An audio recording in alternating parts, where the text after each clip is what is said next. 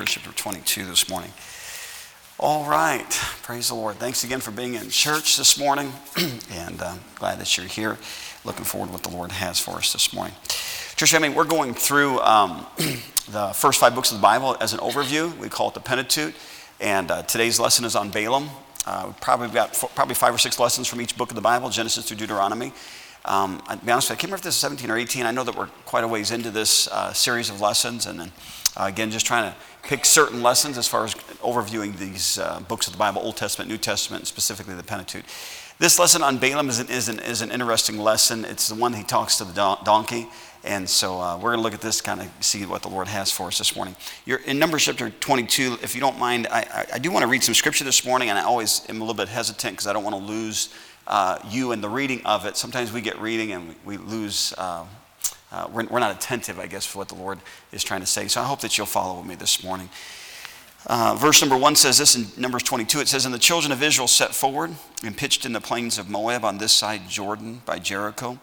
And Balak the son of Zippor saw all that Israel had done to the Amorites. And Moab was sore afraid of the people because they were many. And Moab was distressed because of the children of Israel." So again, understanding the story, the Jordan River was kind of the border line for going into the Promised Land. They are on this side, which means they're not in Canaan. They're on this side of Jordan. Sihon, king of the Amorites, and Og, king of Bashan, 2 large countries and nations come out against Israel. And of course, God defeated them. Now, they're not in the Promised Land yet. They're on this side Jordan. And so Balak is in control of the Moabites, and he hears what happens, and he says, okay, we're next. And so he decides, hey, listen, we better be proactive as far as trying to stop these people. So look what he does in let's just pick it up in verse 5. He sent messengers, therefore, unto Balaam, the son of Beor, to Pethor, which is by the river of the land of the children of his people, to call him, saying, Behold, there is a people come out from Egypt. Behold, they cover the face of the earth, and they abide over against me. Come now, therefore, I pray thee, curse me this people, for they are too mighty for me. Peradventure I shall prevail, that we may smite them, and that I may drive them out of the land. For I wot that he whom thou blessest is blessed, and he whom thou cursest is cursed. And the elders of Moab and the elders of Midian departed with the rewards of divination in their hand. And they came unto Balaam and spake unto him the words of Balak. So, church family, when it says the rewards of divination, Balaam was a soothsayer. He was a person who would deal with the occult, evil spirits and things of that sort. I think sometimes people get confused in Numbers 22 because they look at Balaam, and Balaam said, I can't come to you, Balak. I can't go beyond the word of the Lord. And it's almost as if Balaam's a prophet of God. He is not a prophet of God. All right, he is an unsaved person, which we know from the New Testament as he is mentioned as a false teacher and an unbeliever. So Balaam was not a believer. So sometimes we make application as if it's an interpretation. There's only one interpretation of the Bible, but there's several applications to the Bible, all righty? For instance, I think a good application of Balaam would be the difference between God's permissive will and God's perfect will. I think there's a perfect application there, because God said, Balaam, I don't want you going with those representatives from Balak. I don't want you going. And so he tells him, I can't go. God said, no. We'll read some more verses here. And then they come back with more reward of divination and say, listen, Balak really wants you to come. And so he asks God again, and God says, okay, go. But that was not God's perfect will. So there's definitely application for the Christian, but Balaam was not a believer. All right, look what happens next here. Let's just pick it up in verse number 9. And God came unto Balaam and said, What men are these with thee? Verse 9, verse 10. And Balaam said unto God, Balak the son of Zippor, king of Moab, hath sent unto me, saying, Behold, there is a people come out of Egypt, which covereth the face of the earth. Come now, curse me them. Peradventure I shall be able to overcome them and drive them out. And God said unto Balaam, Thou shalt not go with them. Thou shalt not curse the people, for they are blessed. And Balaam rose up in the morning and said unto the princes of Balak, Get you into your land, for the Lord refuses to give me leave to go with you. Verse 14, And the princes of Moab rose up, went back unto Balak, and said, Balaam refuses to come with us. Verse 15, And Balak sent yet again princes more and more honorable than they. And they came to Balaam and said, Thus saith Balak the son of Zippor, Let nothing, I pray thee, hinder thee from coming. Verse 17, For I will promote thee unto very great honor, and I will do whatsoever thou sayest unto me. Come therefore, I pray thee, curse me this people. And Balaam answered and said unto the servants of Balak, If Balak would give me his house full of silver and gold, I cannot go beyond the word of the Lord. And so there's a door open. I hope he went back to go take care of that. I'm not sure if he did or not, but that's what that noise is. Those are not rats in the walls, all right? Just letting you know. There's a teen class on the other side of that, and the door is open, and that's why I can hear them so much, and it's a bother to me, and I can't talk very well because they're irritating me. All right. Oh, that's called singing. That's singing. That's what that is. I didn't recognize it, all right? But that's singing. Okay. Let them praise the Lord, amen? All right, now, church family, back to where we were. So Balaam says, I can't go because God said no, and then they come back again, and God says, okay, go ahead and go. But that was not God's perfect will. So now he's going to talk to the donkey. Are you ready? Let's jump down a little farther here. In verse number 20, and God came unto Balaam at night and said unto him, if the men come to call thee, rise up and go with them. But yet the word which I shall say unto thee, that shalt thou do. And Balaam rose up in the morning and saddled his ass and went with the princes of Moab. And God's anger was kindled because he went. And the angel of the Lord stood in the way for an adversary against him. Now he was riding upon his ass, and his 2 servants were with him. And the ass saw the angel of the Lord standing in the way, and the sword drawn in his hand. And the ass turned aside out of the way, and went into the field. And Balaam smote the ass, and turned her into the way. But the angel of the Lord stood in the path of the vineyards, a wall being on this side and a wall on that side. And when the ass saw the angel of the Lord, she thrust herself under the wall and crushed Balaam's foot against the wall, and he smote her again. And the angel of the Lord went further and stood in a narrow place where was no way to turn either to the right hand or to the left. And when the ass saw the angel of the Lord, she fell down under Balaam. And Balaam's anger was kindled, and he smote the ass with a staff. And the Lord opened the mouth of the ass, and she said unto Balaam, what have I done unto thee, that thou hast smitten me these 3 times? Now, church, I don't know about you. It's one thing for the donkey to say something, but it's another thing to talk back to a donkey, all right?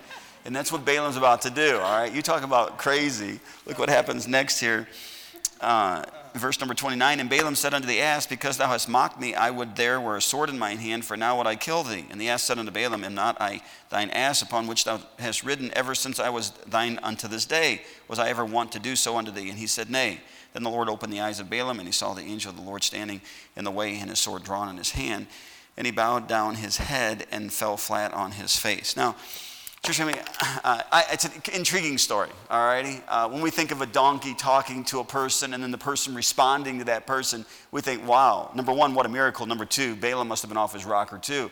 But yet God used the donkey. Now, there's so many principles in the story here that if God can use a donkey, he can use you and I. All right? I mean, if God can speak through an animal, then God can speak through us. There's so many principles that we can learn from Balaam's life. Now, church family, this morning, I believe they're in your lesson this morning. To me, feel like that the New Testament really opens up the Old Testament. And it does the same thing with Balaam. Balaam is mentioned 3 times in the New Testament, and all 3 times is about a particular thing, or if I can say even a particular subject. And those are the 3 subjects I'd like to look at this morning that God talks about Balaam in the New Testament. All right, now, church, here's what they are. In the New Testament, God talks about the error of Balaam. God talks about the counsel of Balaam. You got the third one in front of you there? Error, Balaam, counsel of Balaam. What's the second one? Doctrine. Thank you so much. All right. Well, at least one of you are looking at the lesson. All right. Doctrine of Balaam. All right. Now, I want to talk to you about those 3 things that God mentions in the New Testament about Balaam, because the principles that God's trying to teach us about this soothsayer are good not just for the lost, but also for saved alike. All right. So there's things that we can learn from these things. Okay. So we're going to look at these 3 together, and again, I'll try to do it in the correct order that's on your lesson there this morning. But the first thing that's mentioned about Balaam in the New Testament is about the way of Balaam. I think I had it backwards, but the way of Balaam. Now, I think you have the verse already typed out. If not, you're welcome to turn to it. 2 Peter chapter 2, verse 15 and 16. Is it typed out on your Sunday school lesson? Am I correct on that? All right. So again, you can read it off there, read it out of your Bible. But 2 Peter chapter 2, verse 15 and 16 says, which have forsaken the right way and are gone astray, following the way of Balaam, the son of Bozor, who loved the wages of unrighteousness, but was rebuked for his iniquity. The dumb ass speaking with man's voice forbade the madness of the prophet. Now, again, not the kind of prophet that we're talking about, that we would think of as a believer. So the Bible says that Balaam it was called the way of Balaam. All right, now here's what God's talking about here when he talks about the way of Balaam. The way of Balaam was because Balaam wanted so bad to go with Balak's men so he could get the reward. It was about the rewards of divination.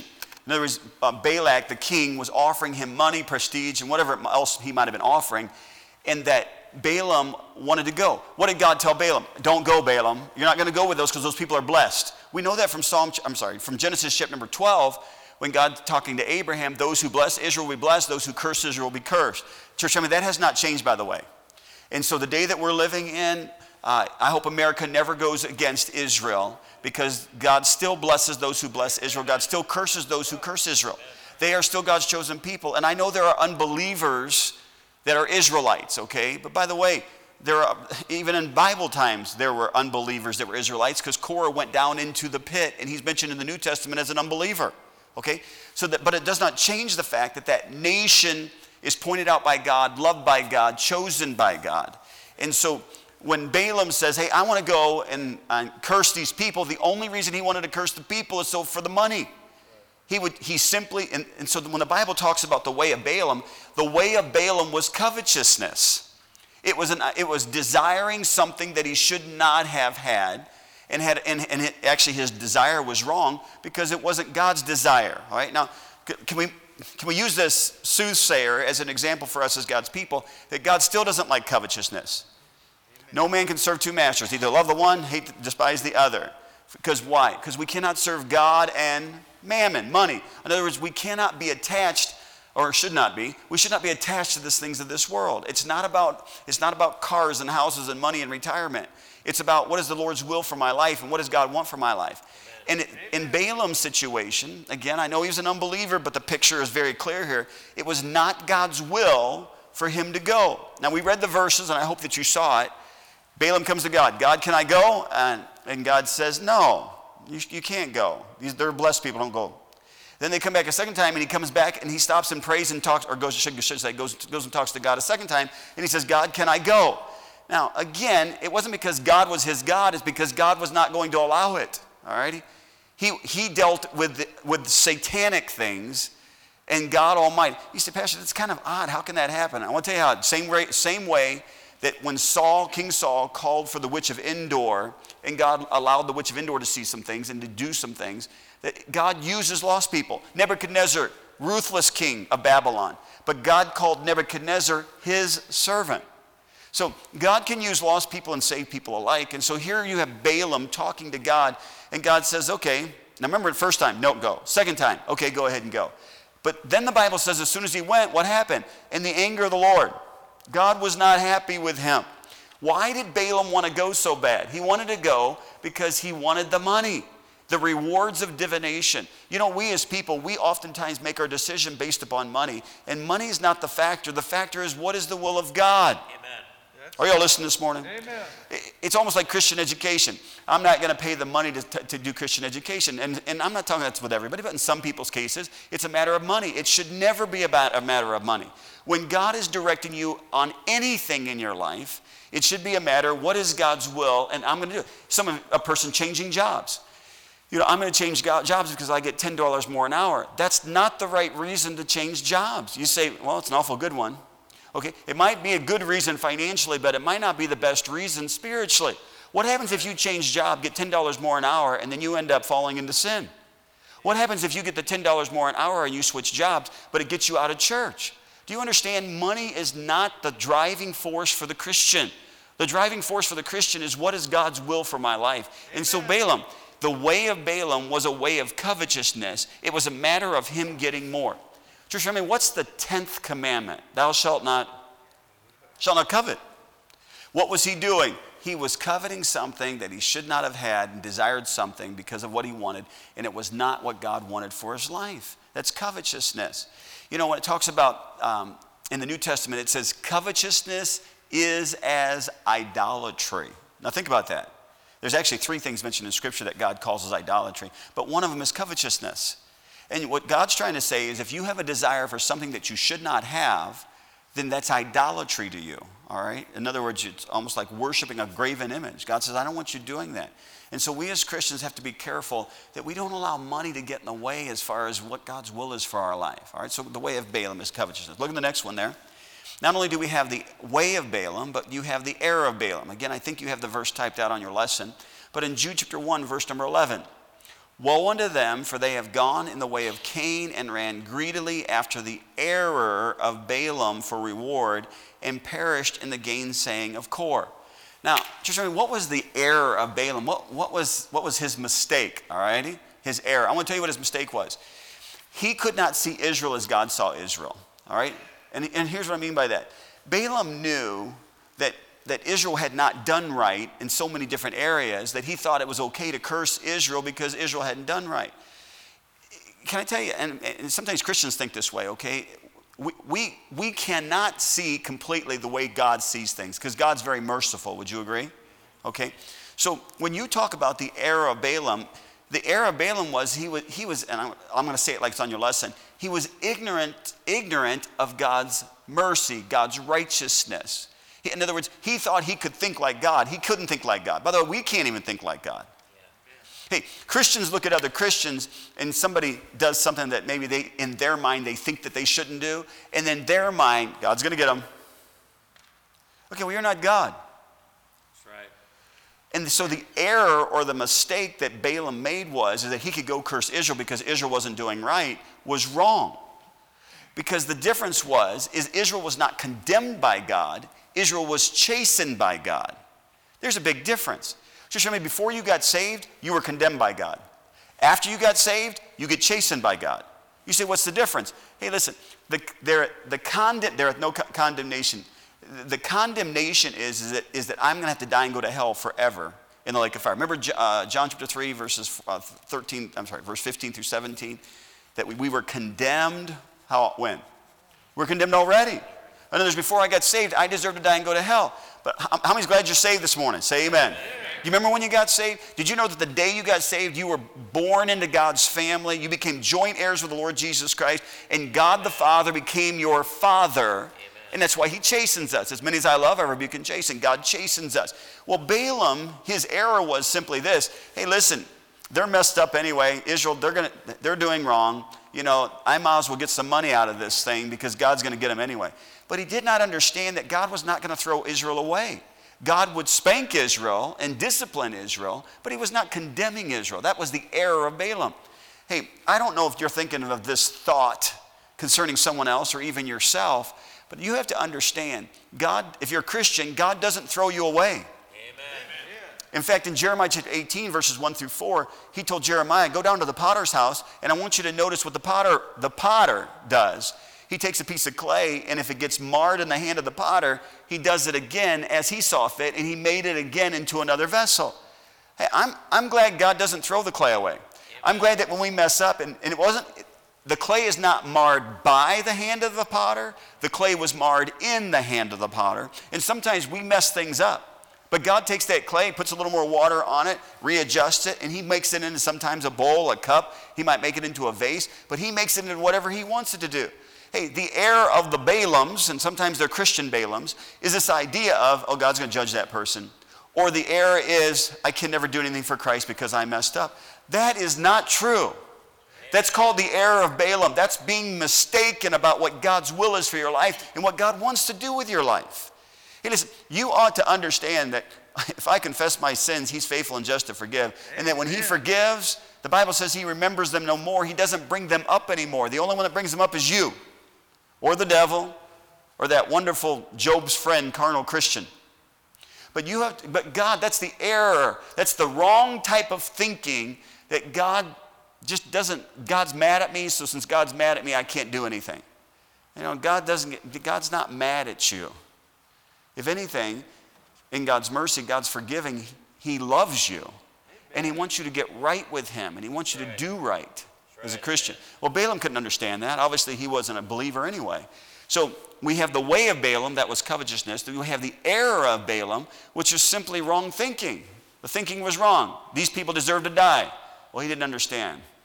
God wasn't interested in killing Israel. God wasn't interested in developing Israel into what he wanted them to be. One more thing I want you to think about.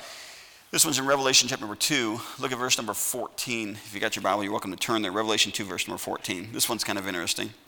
This one is called the doctrine of Balaam. The doctrine of Balaam. Now, church, you know what the word doctrine means, because throughout Scripture, especially the New Testament, the word doctrine means teaching, means instruction. All right. What was the doctrine of Balaam? Chapter 2, verse 14, but I have a few things against thee, because thou hast there them that hold the doctrine of Balaam, who taught Balak to cast a stumbling block before the children of Israel, to eat things sacrificed unto idols, and to commit fornication. Now, church, if you have your Bible open in Numbers, I want you to flip over to chapter number 24. Look at the end of the chapter there.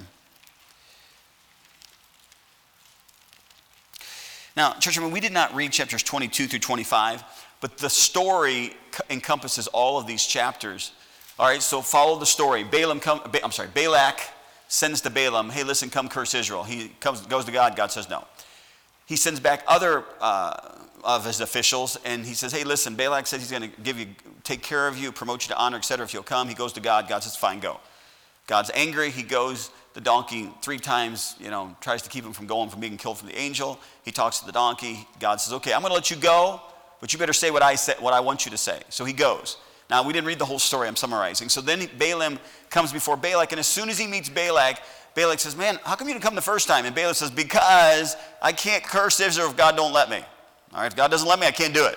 All right, so then Balak takes him to 3 different places. First, the hindmost, I believe, to where, just the edge of where they could just see those on the end of Israel. And then he took him to 2 other places. And each time they'd set up an altar, offer a sacrifice. And then Balaam would go to God. And Balaam, instead of being able to speak curses, God speaks through Balaam and he blesses Israel. All right? So at the end of chapter number 24, he blesses Israel 3 different times. All right? Let me just see if I can find a couple of these things with you here. Let me just read. I'll just read a couple of verses. Chapter 24, verse number 9, talking about Israel. This is prophetic words of Balaam. He couched Israel. He laid down as a lion, Israel, and as a great lion. Who shall stir him up? Blessed is he that blesseth thee, and cursed is he that curseth thee. All right. So again, he's saying these things. Verse 10, and Balak's anger was kindled against Balaam, and he smote his hands together. And Balak said unto Balaam, I called thee to curse mine enemies. Behold, thou hast altogether blessed them these 3 times. Therefore now flee thou to thy place. I thought to promote thee unto great honor, but lo, the Lord hath kept thee back from honor. And Balaam said unto Balak, spake I not also to thy messengers which thou sendest unto me, saying, if Balak would give me his house full of silver and gold, I cannot go beyond the commandment of the Lord to do either good or bad of mine own hand. But what the Lord saith, that will I speak. Now I want to tell you, that almost sounds like a Baptist preacher. All righty? Hey, what God says, that's what I'm going to say. I don't care what you say. Okay, but again, we know from the book of Joshua, because Scripture interprets Scripture, is Joshua said, Balaam the soothsayer. I mean, he was what he was. All righty? It's just that God would not allow him to do what he wanted to do. All right? So when you look at the way of Balaam, which was covetousness, the error of Balaam, which was ignorant of God's righteousness, this last one was called the doctrine of Balaam. And here's what took place. At the end of chapter number 24, he couldn't curse Israel. So here's what he does, Balak. Now, some of this is understood, and you'll see in the verses here. He tells Balaam tells Balak, the king, hey, I'm sorry. I can't do what you're asking me to do. But I sure can tell you how to get them so that God gets mad at them and disciplines them. I can tell you how to do that. So look at chapter 25, verse number 1. And Israel abode in Shittim, chapter 25, verse number 1. And Israel abode in Shittim, and the people began to commit whoredoms with the daughters of Moab, and they called the people unto the sacrifices of their gods, and the people did eat and bow down to their gods. And Israel joined himself unto Baal Peor, and the anger of the Lord was kindled against Israel. So here you have Balaam. I can't curse him, but I can tell you how you get him in trouble. If you'll get the Moabite women to entice the Israelite men and cause them to commit fornication, and if you get that Israelite men and others to bow down to your false gods, hey, listen, you don't have to worry about it. God will get them. Now, church, I think 24,000 people are going to die. All right? Do you understand? The counsel of Balaam was simply how to cause a stumbling block to Israel.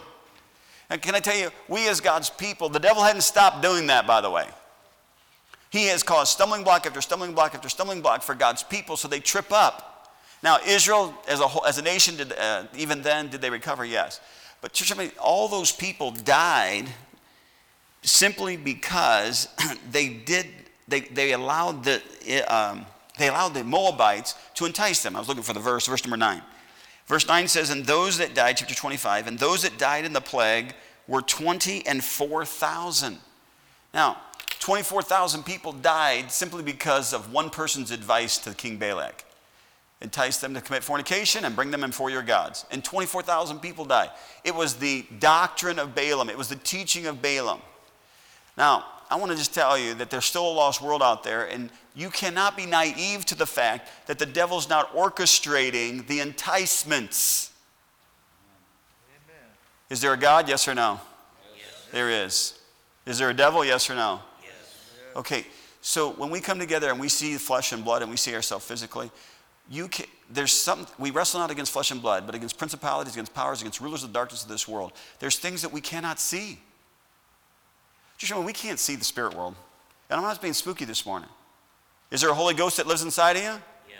You ever touched him? You ever heard an audible voice from him?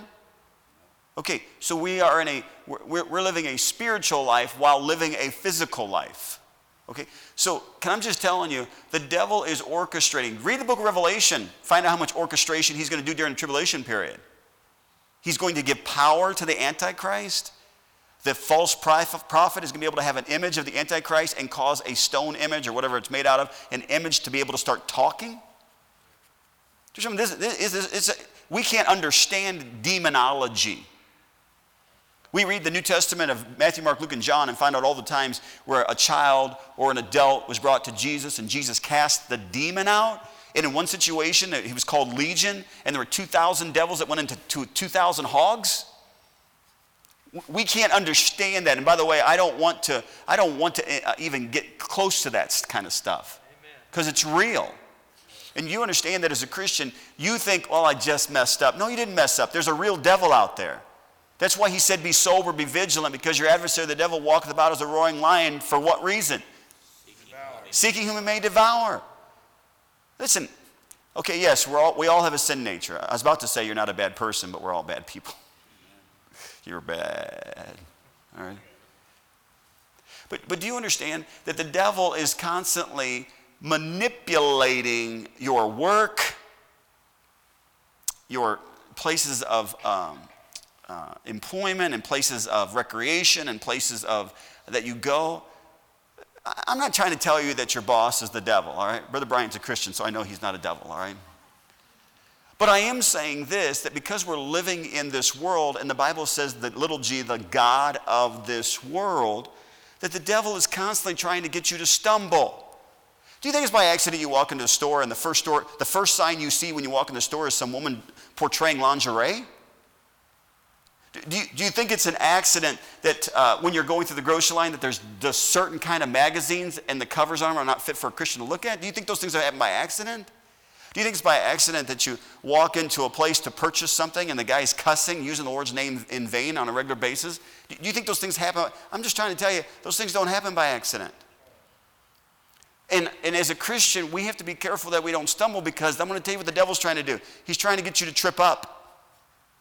And people have died, 24,000 physically died. 24,000 people died physically. I'm just trying to tell you, there are people who are living in the congregation of the dead who have died spiritually. And the reason they have died spiritually is because they got tripped up by the devil. You know what that's called? It's called the doctrine. It's called the doctrine of Balaam. Sounds of a donkey. Let's see here.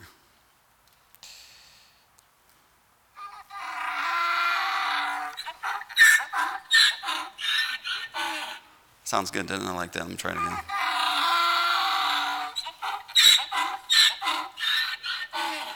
You know, God had to use a donkey to tell Balaam, wake up. Now this morning he's using me, and I don't like the parallel.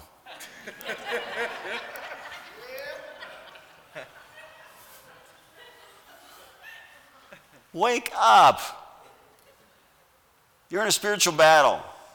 And the devil doesn't want you to make it. He doesn't want you to raise those children for Christ. He doesn't want you to have a walk with God. And all those little things add up to big things in your Christian life. Don't be like Balaam. Now, yeah, he was lost. But Balaam, God spoke to him. And God speaks to you too. He does it during a church service. He does it during your devotions. He does it when you're reading the Bible. He does it when you're driving somewhere and that still small voice tries to tell you something. You going to ignore it? You listen to the Lord.